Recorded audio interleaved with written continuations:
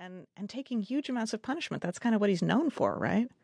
Yeah, sure. He comes from Knoxville, Tennessee. At the time that I was writing the book, he was 34.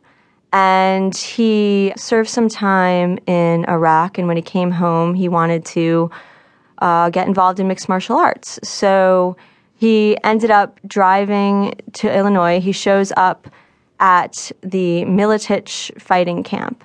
And he lasted. He was just incredibly tough and dedicated and talented. I mean, Sean has good technique.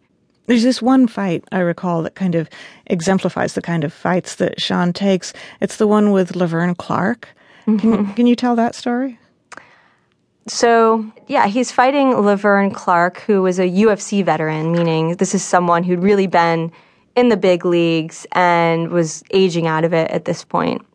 And Sean and he looked, again, very physically different, Sean being a little bit overweight. And there was confusion over whether it was a 3 or 5 round fight. So that was the level of disorganization, was that the fighters didn't even know how many rounds that they were supposed to be fighting. So Sean... And Sean didn't even know he was headlining until he arrived. Oh, that's right? Yeah. Sean came late. He had outdated blood work. And when he arrived, he was told that he was headlining. And, he was like, okay.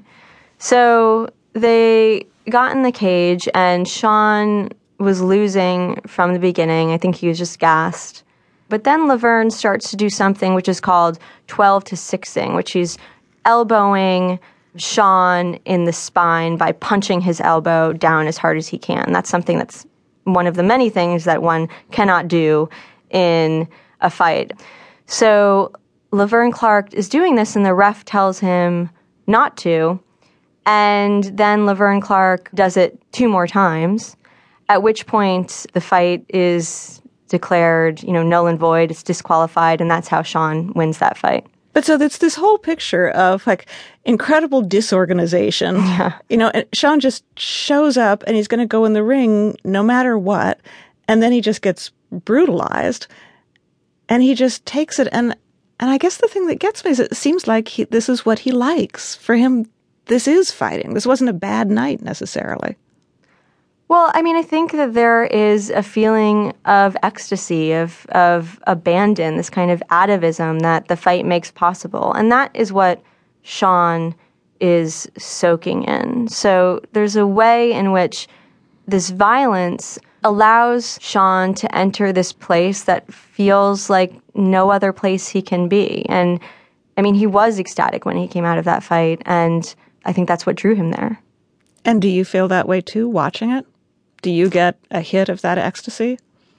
Yeah, I absolutely do. I mean, I think we can see fighting as a ritual that enables this kind of chaotic, atavistic ecstasy in a society where there just aren't that many opportunities. And to me, MMA was a portal into this world, this feeling that you've been removed from the constraints of your body almost, like you're longing to dissipate into the crowd. I think violence enables that in some ways. Can you explain why you think that happens? Because honestly, I'm not a fan of fighting, and I don't get it. I don't understand how you can feel ecstatic or how it can feel like an altered experience almost to watch somebody get brutalized.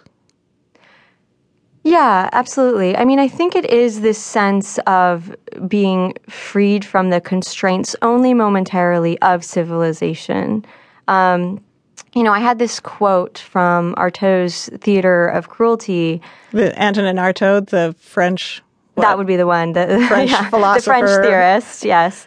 It was above my desk while I was writing, and the quote is, "In our present state of degeneration, it is through the skin that metaphysics must be made to re-enter our minds." There's something that seems to bypass cognition in the midst of a fight where we can achieve this thinking through the body. Artaud also talked about a theater halfway between gesture and thought.